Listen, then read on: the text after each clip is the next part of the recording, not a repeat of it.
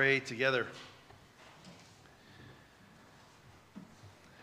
Father, our prayer is that you would help us to hope in you, that no matter what this world or this life throws at us, we would not be cast aside, we wouldn't stumble and be so scandalized that we fall away from you, but that you would hold us and keep us and help us to persevere in the faith, come what may.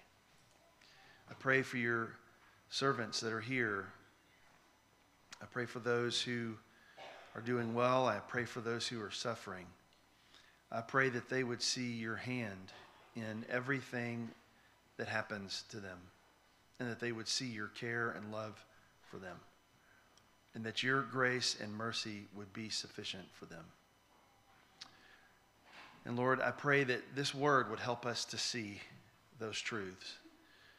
So Father, open up our eyes that we might behold wonderful things from your law. Incline our hearts to your testimonies and not to dishonest gain. Establish your word to your servants as that which produces reverence for thee. And we ask you to do it in Jesus' name. Amen. James Braddock is no longer a household name, but it used to be. He made his mark as a boxer beginning with his first fight in 1923. You all probably know James Braddock by his nickname, the Cinderella Man, which was the title of a 2005 movie about his life, starring Russell Crowe and Renee Zellweger. But you can go online, you can read about his life. That movie was based on real events and things that actually happened in his life. Wikipedia has the story. It talks about the fact that he turned pro at the age of 21. After 3 years, his record was 44-2-2 with 21 knockouts.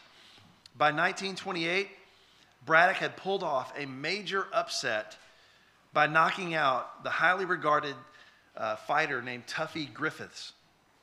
The following year, he earned a chance to fight for the title, but he narrowly lost to a guy named Tommy Loughran.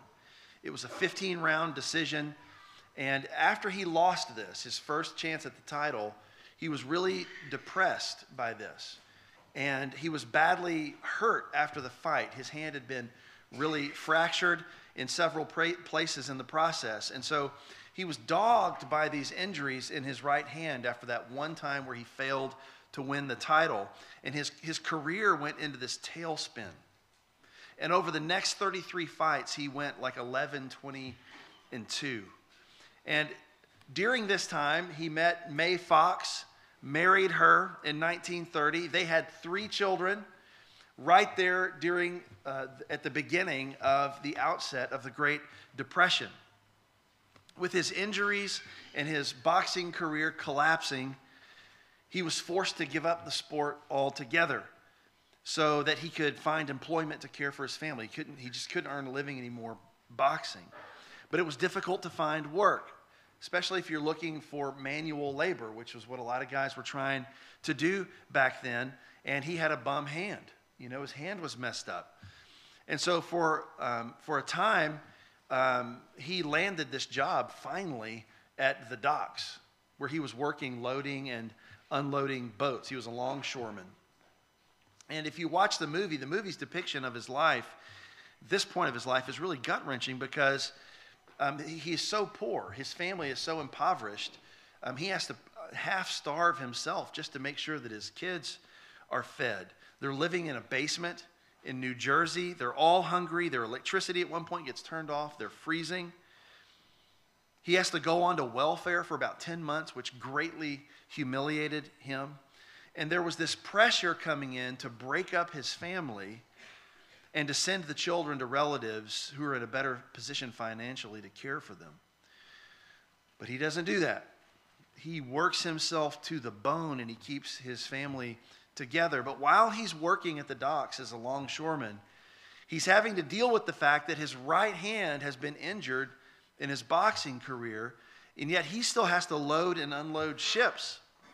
And so he compensates for his weak and injured right hand by using his left hand during his work at the docks. And so over and over, loading and unloading, using only his left hand. And over time, his left hand became stronger than his right hand. 5 years into the Depression, Braddock begins begging his manager for a chance to fight again. And finally, in 1934, he gets back into the ring. And it's just supposed to be, a stepping stone for this other fighter. But Braddock comes in, and he's been working as a longshoreman. And all of a sudden, it's not just his right hand that's healed and strong, but his left hand is stronger than it ever was before. And he knocks this guy out in the third round. He gets 2 more fights. He wins. And the next thing you know, he gets an opportunity to fight a guy named Max Baer for the World Heavyweight Championship. And if you've seen the movie, you know the rest of the story. Max Baer's handlers had set up the fight thinking it would be just this easy payday for the champ to defend his title. And Braddock goes into the fight a 10-1 underdog. During the fight, Baer gets some massive hits in on Braddock, but Braddock has this iron chin. It's like he just keeps coming, wearing down Baer, who seemed to be perplexed by the fact that Braddock just could take a punch. And so at the end of the fight, there was no knockout. They go through all 15 rounds. At the end of the fight, the judges give Braddock the title with a unanimous decision. And so the Cinderella Man, this hero of the Depression, this guy came from nothing, comes out of obscurity and becomes the world heavyweight champion. But I'm telling you this story because Braddock's rise to the top came only after his descent to the bottom. He was the strongest as a fighter, not in his early career, in his youthful strength. He became strong only after he was taken all the way down by his broken hand and by his beleaguered and impoverished family. Only after he became weak did he become strong. What would have happened if he'd never injured his hand? What would have happened if he would have just kept on boxing without being broken and beleaguered by this injury and by poverty? He never would have been a longshoreman. He never would have spent years strengthening that left arm. He likely never would have achieved the heavyweight championship without first being made weak. I think you know where I'm going with this. What would your life look like if you just went on from strength to strength in everything that you did? What would it look like if you never got sick? What would it look like if you never had any failures at your work? Never had to walk through any major suffering or grief in your life? What would your life be like? Maybe you've seen people around you and you look at them and their lives and you think, well, that's kind of how it is for them. They don't really have anything hard ever really happen to them. What's it like for them? You ever seen somebody like this? They seem to just get to go on from strength to strength all the time. They're a financial success in nearly every opportunity they get. They seem to stay physically fit and attractive. They get all the breaks at work and in life. And when you see somebody like this, how many of them do you know to be great in faith and great in the things of God? I'm not saying there aren't any, but how many are there? Do their successes and prosperity lead them to be more dependent on God? Or do their successes and prosperity become an occasion for enlarging their own soul towards things that aren't important? As you look back over your own life and your walk with the Lord, can you identify key moments in your life where you were very, very weak, where you had maybe a significant failure or a significant bout with suffering, a trial in your life, which in retrospect, looking back, God clearly used to draw you more to himself and to strengthen you? Can you see even in your own life, if you've lived any amount of time, the answer to this question is going to be yes, but can you discern a pattern of God using trials for good in your life?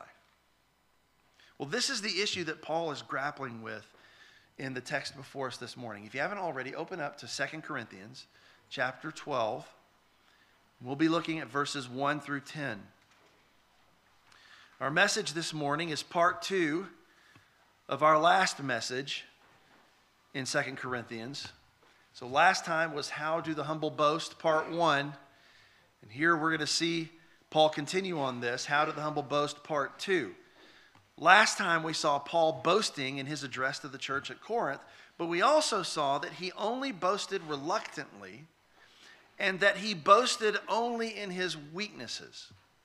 His weakness, his suffering, his trials. He says in chapter 11, verse 30, "If I must boast, I will boast of the things that show my weakness." So Paul is continuing now in chapter 12 with a similar theme, and in the process, he's showing us how a humble person is supposed to boast. And I've got 2 points this morning, really simple. The humble person, if they boast, they're going to boast obliquely. That's verses 1 through 5. And they're going to boast in weakness. And that's in verses 6 through 10. They boast obliquely, verses 1 through 5, and then they boast in weakness, verses 6 through 10. So first of all, the humble boast obliquely. Everybody look at verse 1. Paul says, "I must go on boasting. Though there is nothing to be gained by it, I will go on to visions and revelations of the Lord." Now, notice here, when I said that Paul boasts obliquely, what I'm saying is that in this section, Paul is going to boast indirectly and evasively. He's going to highlight an extraordinary experience that he had, but he's going to do it in a way that mutes his own participation in what happened. So notice in verse 1, it begins with, he says, "I must go on boasting." And you might have caught that there's a connection back to chapter 11 and verse 30, because verse 1, he says, "I must go on boasting." Chapter 11, verse 30 says, "If I must boast, I will boast of the things that show my weakness." So Paul's already said that if he boasts at all, he wants it to be boasting in his weakness, the things that are unimpressive about him. Now in verse 1, he's saying similarly, he has to go on boasting like this, presumably about his weaknesses. But then he takes this little detour. He says, "Though there is nothing to be gained by it, I will go on to visions and revelations of the Lord." Nothing to be gained by this. I don't want to aggrandize myself here. It's not particularly edifying, but I need to go on and to talk to you about visions and revelations of the Lord. So what is he talking about when he says visions and revelations? You can see throughout the Bible, particularly in the New Testament, people who have experiences of visions and revelations. So Luke chapter 1, beginning in verse 8, you remember Zechariah. He saw a vision of an angel while serving in the temple. And he was told that his wife Elizabeth would bear a son named John. That came to him in a vision in the temple. Matthew 17, verse 9. Peter, James, and John see a vision of Jesus when he appears with Moses and Elijah at the Transfiguration. And Jesus says, Matthew 17, 9, "Tell the vision to no one." Luke chapter 24, verse 22. The women who went to Jesus' tomb said they had seen a vision of angels telling them Jesus was alive. Acts 7:55. Stephen saw a vision of Jesus standing at the right hand of God just before he's martyred. Acts chapter 9, verse 10. Ananias saw a vision of the Lord telling him to seek out Saul of Tarsus after Saul had this encounter with the Lord that saved him. Acts chapter 10. You remember Peter sees a vision of a sheet coming down out of heaven with all this unclean food, and the Lord telling him to eat from this food. It's a vision that he sees. And then, of course, the book of Revelation. The whole book is John's account of revelations made to the author while he was on the Isle of Patmos. So visions, revelations. You see this all throughout. There are these supernatural experiences where you see these heavenly realities. Sometimes a divine being there. The Lord himself may be an angel, but visions, and often they're associated with God revealing things in them. Paul himself saw a number of visions from the Lord. We know from Acts chapter 9 The first and most important vision he saw was when Jesus appeared to him on the road to Damascus. Acts chapter 16, Paul saw a vision of a man from Macedonia calling him to come over and to minister to the Macedonians. And then you'll remember when he went to Corinth, the persecution got stirred up so much that he felt like he needed to flee, but then he had a vision of the Lord Jesus telling him, no, don't leave, you stay. So Paul had received visions from the Lord. He'd received revelations from the Lord. Paul says in Galatians 1:12 that he had received his gospel by a revelation from the Lord, and that his insights into the mystery of the gospel, his access to true wisdom and understanding of particular truths, they were all based on revelations from God. Ephesians chapter 3 and 1 Corinthians 2 and 1 Thessalonians 4. Paul himself has experienced visions and revelations, and we see these all through Scripture. These experiences are not lowly experiences. They're miraculous on their face, and they are much more impressive in worldly terms than being let down in a basket through a wall to flee persecution. You remember we were talking about in our last message. Paul shares one of his weak moments when he had to flee persecution, and they let him out like a piece of bread through the wall. It was humiliating. But he's had these other experiences too. They are much more exalted. And somebody could be tempted to boast about such experiences. But Paul says he's not going to do that. Rather, he's going to refer to one such experience of a vision and a revelation, and he's going to refer to it for his readers' sake, presumably because they needed to be reassured of his apostolic bona fides. Because remember what's going on in Corinth. False teachers have invaded. These false teachers are operating by, most likely, by presenting alternative revelations to the people, saying they hear from the Lord. Kind of like in Colossians chapter 2 and verse 18, where Paul talks about the false teachers there. Let no one keep defrauding you of your prize by delighting in self-abasement and the worship of angels, taking his stand on visions he has seen, inflated without cause by his fleshly mind. This is kind of always the way with false teachers. This is the way false religions get started. It's by alternative revelations of the Lord. You come into an assembly of God's people, you tell them you have heard from the Lord, and no longer do you need to pay attention to Paul and the apostles, but you can pay attention to this new revelation that I received.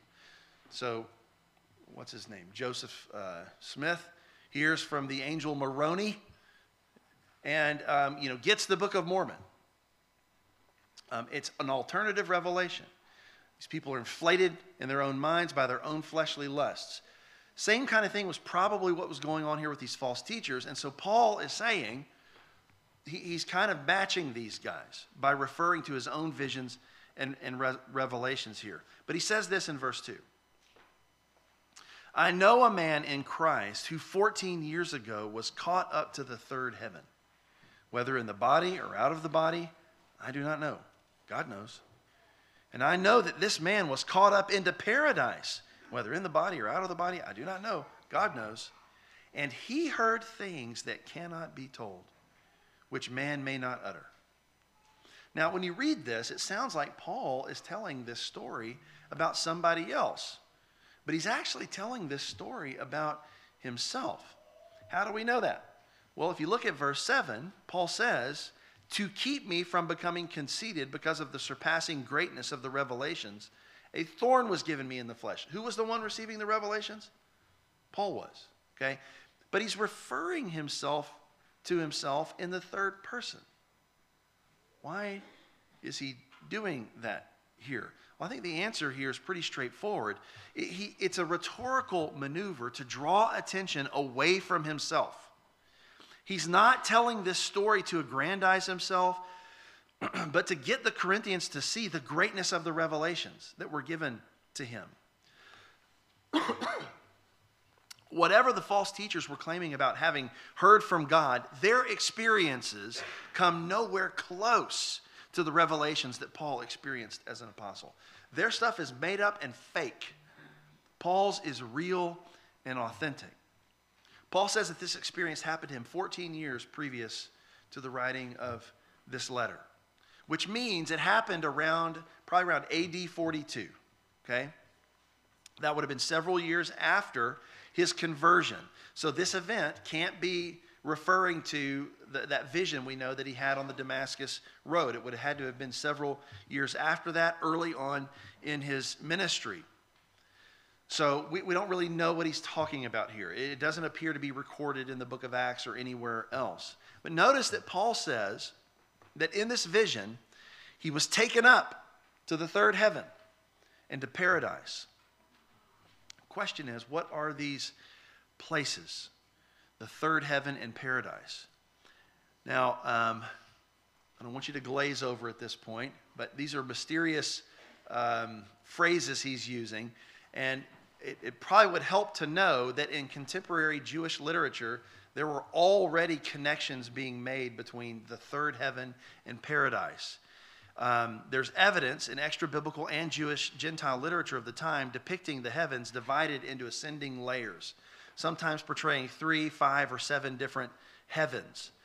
I don't think that that's what he's appealing to here, though. I think this reference to the third heaven really probably goes back to the Old Testament, an Old Testament expression found in Solomon's dedication to the temple, 1 Kings chapter 8 and verse 27, where you see a reference to heaven and the heaven of heavens.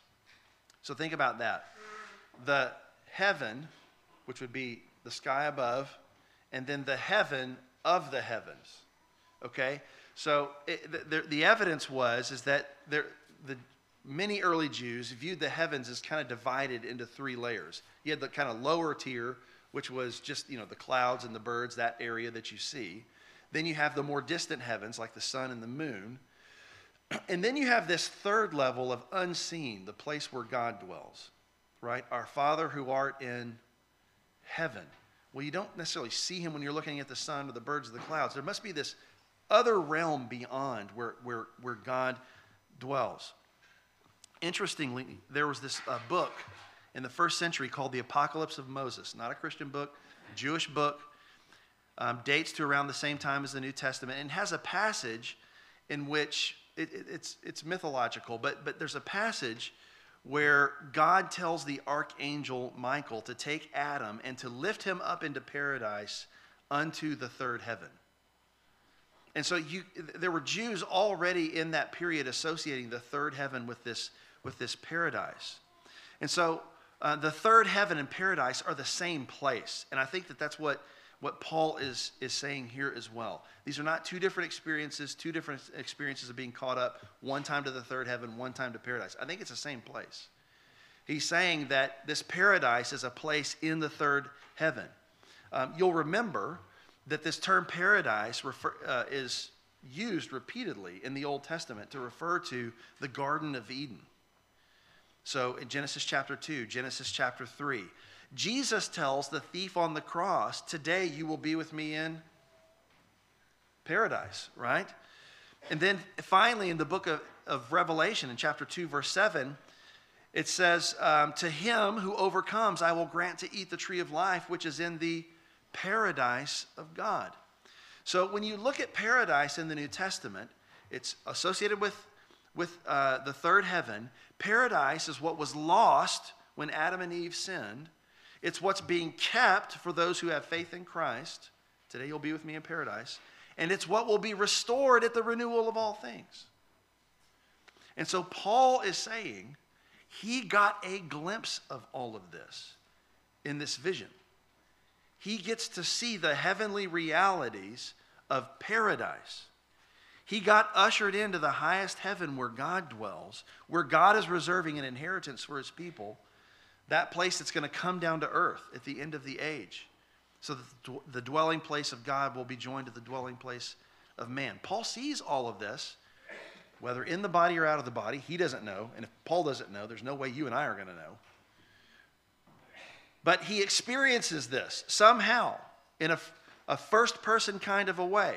And he sees a glimpse of the heavenly reality. And while there, he says, he heard things that cannot be told, which man may not utter. And literally, the term there, it's not just that man may not utter, it's not lawful for him to utter, which means for whatever reason, God is not permitting him to repeat what he heard there. Paul says in verse 5, on behalf of this man, I will boast, but on behalf of myself, I will not boast, except of my weaknesses. Paul, he continues to refer to himself in the third person here. He's referring obliquely to himself, drawing attention away from himself. But he's bringing this experience up probably because he felt he had to address these false teachers, to stand them down. But he doesn't want to make this experience the grounds of his present boasting. He's just not going to do that. You ever been around somebody who boasts in spiritual, charismatic experiences? And all of these sort of supernatural, slain in the spirit, speaking in tongues, spiritual experiences, and they make it the grounds of boasting and assurance before God. Paul does not do that. He is not going to make these. He had these unbelievable spiritual experiences, but he doesn't make it his pedigree here to them. He is not going to boast like that. Why? The only thing he wants to boast about in the present is his weakness, because it's not these revelatory experiences that make him look most like Christ. It's his suffering that makes him look most like Christ. Paul says in Galatians 2:20, I've been crucified with Christ. It is no longer I who live, but Christ lives in me. The life I live in the body, I live by faith in the Son of God who loved me and gave himself for me. Paul's view of the Christian life was that he was supposed to be just living Christ's life over again. He was trying to put on display for the world the life that Christ had lived. And what happened to Jesus in his life? Birds of the air have nests, foxes have holes, Son of Man has no place to lay his head. He's homeless. He gets delivered over to persecution and to suffering. The guy lives a lowly life, and Paul's saying, I'm living that life over again.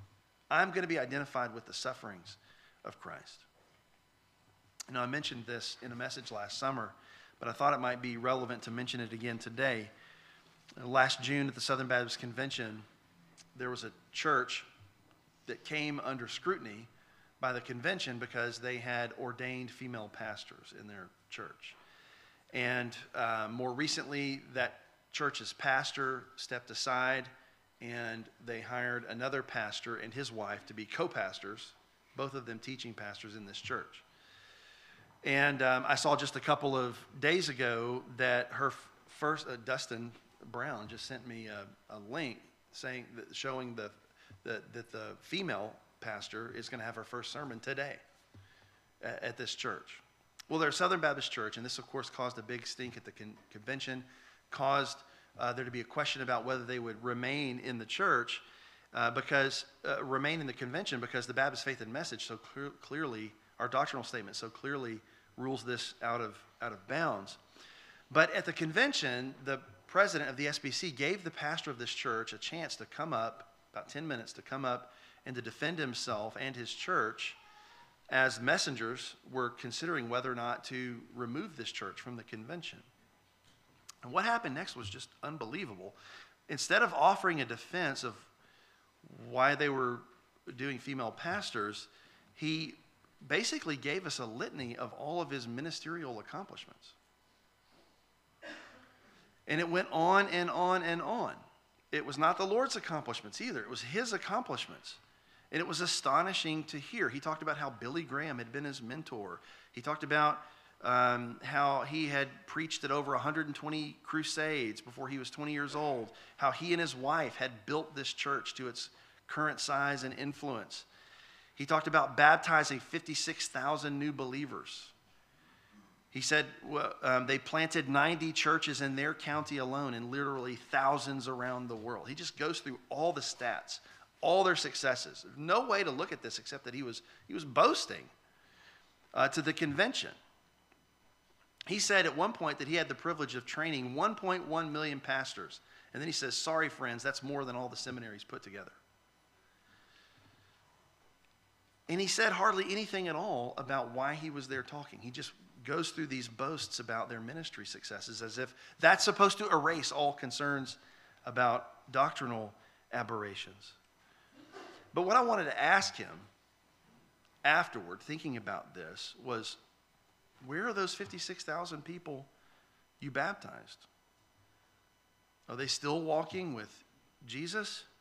I hope they are. How did they fare when they got cancer? How did they hold up when their children died suddenly in an accident? When you suffer, and when your congregation was suffering, was the grace of God resting heavily and obviously on you and on your people? How did it go when you had to preach a hard word to the congregation and some people began to rebel against God's word? Did you even ever preach those kinds of sermons at your church? The reason I wanted to ask that is because the truth is, it's not your prosperity that displays Christ to the world. It's not your successes. It's not your enormous bank account. It's not your big house, your large church, your fit body, your stylish clothes that are going to display Christ to the world. It's not your elite education or degrees on your wall. It's not your charisma or personal magnetism. You know what's going to display Christ most to the world? It's your suffering. What you do in the midst of suffering. Anybody can serve Christ when it's easy and everything is going well. Any unregenerate person could find external benefits in playing the part of a Christian if there's a worldly benefit involved to it. But only people who are filled with the Spirit of the living God can serve Christ, savor Christ, and worship Christ when they lose everything. Do you know why we have the book of Job in our Bible? You know why it resonates so deeply with us and moves us whenever we read it? It's not because of how wealthy Job was at the beginning and the end of the story. And he was fabulously wealthy. It's because of how Job responded when God destroyed his wealth, took his children, and broke his healthy body. He was so wretched that his wife said to him, why don't you just curse God and die? And you remember how Job responds to this. Woman, you speak as one of the foolish women. Should we accept good from the Lord and not adversity? The Lord gives, the Lord takes away. Blessed be the name of the Lord. He worships the Lord in the midst of his adversity. We marvel at Job not because of his wealth, but because of his worship in the midst of suffering. Job's worship in suffering bears witness to the greatness and the goodness of God. That even if you have nothing else, as long as you have him, you have everything that you need. That's how you are going to bear witness most powerfully in your own life. It's not going to be through your prosperity or your triumphs. It's going to be through your suffering. Don't boast in your triumphs. Nobody cares. Boast in the grace of God made manifest in your suffering, in your weaknesses. That's what we care about. How do the humble boast? When they have to talk about things that God has done, they're going to boast obliquely. They're going to do it in a way like Paul does, which draws attention to the greatness of God and draws attention away from himself. They boast obliquely. But the second thing, they boast in weakness. Everybody look at verse 6. Though if I should boast, I would not be a fool, for I would be speaking the truth. But I refrain from it so that no one may think more of me than he sees in me or hears from me. Paul, and I'm going to summarize this just quickly, but Paul is saying that if he really wanted to play up his triumphs, he could do that. And he wouldn't be a fool for doing that. He'd just be telling the truth. But he doesn't want to play up that part of his experience. He doesn't want to draw attention to these spiritually profound experiences. After all, the people he would be telling them to, they didn't witness these things. And anybody can come in and tell these wild and crazy stories. What he wants them to think about him is what they view and witness in him. What do they view and witness in him? Not his revelations and all this thing. They witness his character. They witness how he responds in sufferings. He wants them to see that and not to worry about anything beyond that, because that is what's going to authenticate whether or not he is truly following Christ. Anybody can follow Christ when they're just going from strength to strength. But what about the guy who suffers and is stoned and left for dead? What about that guy? What about the guy who's getting chased out of Corinth, such that Jesus has to appear to him in a vision and say, don't leave? Okay? How does that guy respond to suffering? He doesn't want them to think of anything about him except that how he responds in those situations. He wants them to view him through the lens of suffering and weakness. Why? Well, he's about to explain how God uses human weakness to glorify himself. Look at verse 7. So to keep me from becoming conceited, because of the surpassing greatness of the revelations, a thorn was given me in the flesh, a messenger of Satan to harass me, to keep me from becoming conceited. Paul knows what you and I know. Our flesh can take any good thing and just corrupt it. Any good gift from God, we can just, in our flesh, make it all about us, turn it into an idol, make it a ground for boasting. Paul knows that he is prone to that as well. And so, he says, because of that, to keep him from exalting himself, God gives him this thorn in the flesh to keep him from becoming conceited. Now, obviously, the thorn in the flesh is some kind of metaphor for suffering. What is it referring to specifically, though? Some interpreters think that the suffering is psychological. Like he's already mentioned, he had his constant concern for the churches. Could be that. Some people think the thorn is referring to the persecutions that he's having to endure.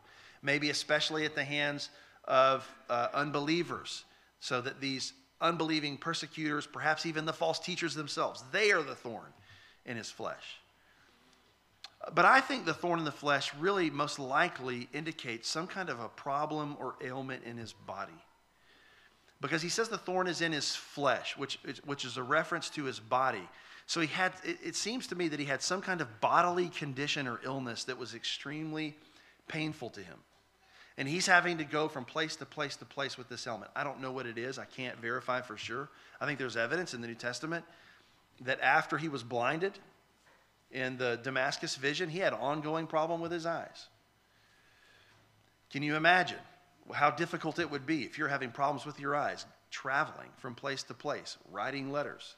Remember Paul saying in Galatians, see with what large letters I write to you. He says also in Galatians that when I was with you, you had a gracious manner towards me. You would have given me your very eyes. So it seems like he had a problem with his eyes, but I don't know what it was. But he had some sort of, I think, bodily condition that was very, very difficult and painful for him. And Paul says that that thorn was a messenger of Satan to harass me. But that translation doesn't really do it justice, because the term harass actually means something like to strike with a fist. It's the term used of Jesus when his tormentors are spitting in his face and beating him with their fists in Matthew chapter 26. So this thorn in the flesh is like beating him in the face. That's what's going on here. So there's this notion not only of suffering, but of degrading humiliation.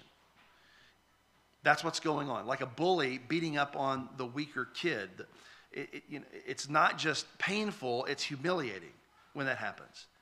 So this bodily condition for Paul was not just painful, but it was humbling to him, enough to keep his ego in check. The fact that the thorn is called a messenger of Satan ought to make you kind of do a little double take here.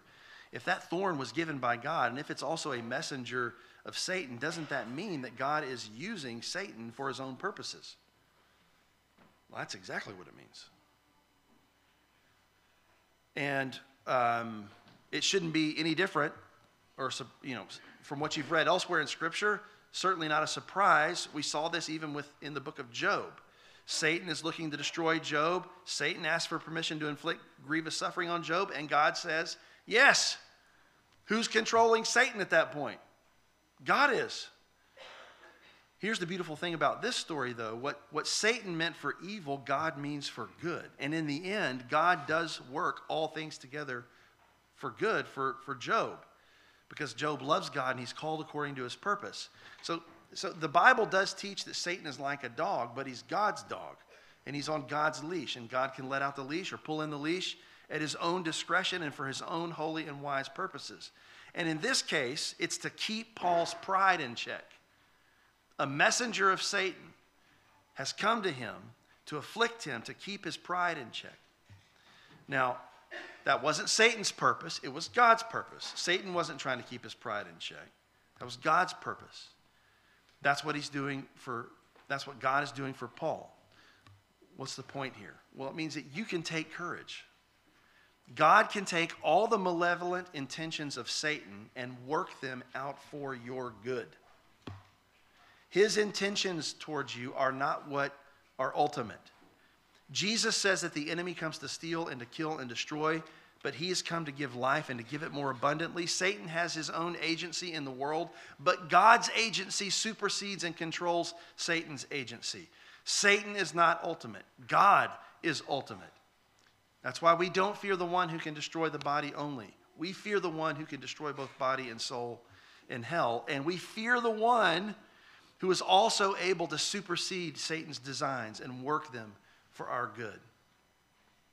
Just like the hymn says, and though this world with devils filled should threaten to undo us, we will not fear, for God has willed his truth to triumph through us. The prince of darkness grim, we tremble not for him. His rage we can endure, for lo, his doom is sure. One little word shall fell him. He is under the sovereign agency of God, and everything that he designs to do, God works it out for our good. So look at verse 8. 3 times I pleaded with the Lord about this, that it should leave me. But he said to me, my grace is sufficient for you, for my power is made perfect in weakness. Therefore, I will boast all the more gladly of my weaknesses, so that the power of Christ may rest upon me. You should relate to this. I mean, here you see Paul earnestly praying that the Lord would remove this trial from him. 3 times he pleads with the Lord. Lord, take it away. Make it stop. Remove it. Make this pain end. You ever prayed like that about something? You ever had a deep and abiding trial in your life, a fear or a grief, and you plead with the Lord, Lord, take this away. Remove it, make the pain stop. That's the kind of trial Paul's having right here. He asks the Lord over and over, take this away. God answers his prayer, but he doesn't answer it in the way that Paul wanted. Instead of taking away the trial, God entered into the trial with him and with his grace.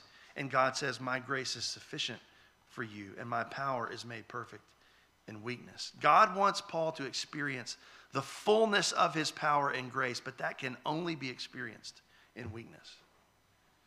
It doesn't happen in prosperity. It doesn't happen in health. It doesn't happen when you're at the top of your game. God's power is perfected in weakness. Why is that? Because health and prosperity may make you happy, but they don't make you holy. They give you a sense of self-sufficiency, oftentimes a sense of settledness and comfort. They can lull you into self-reliance and into arrogance.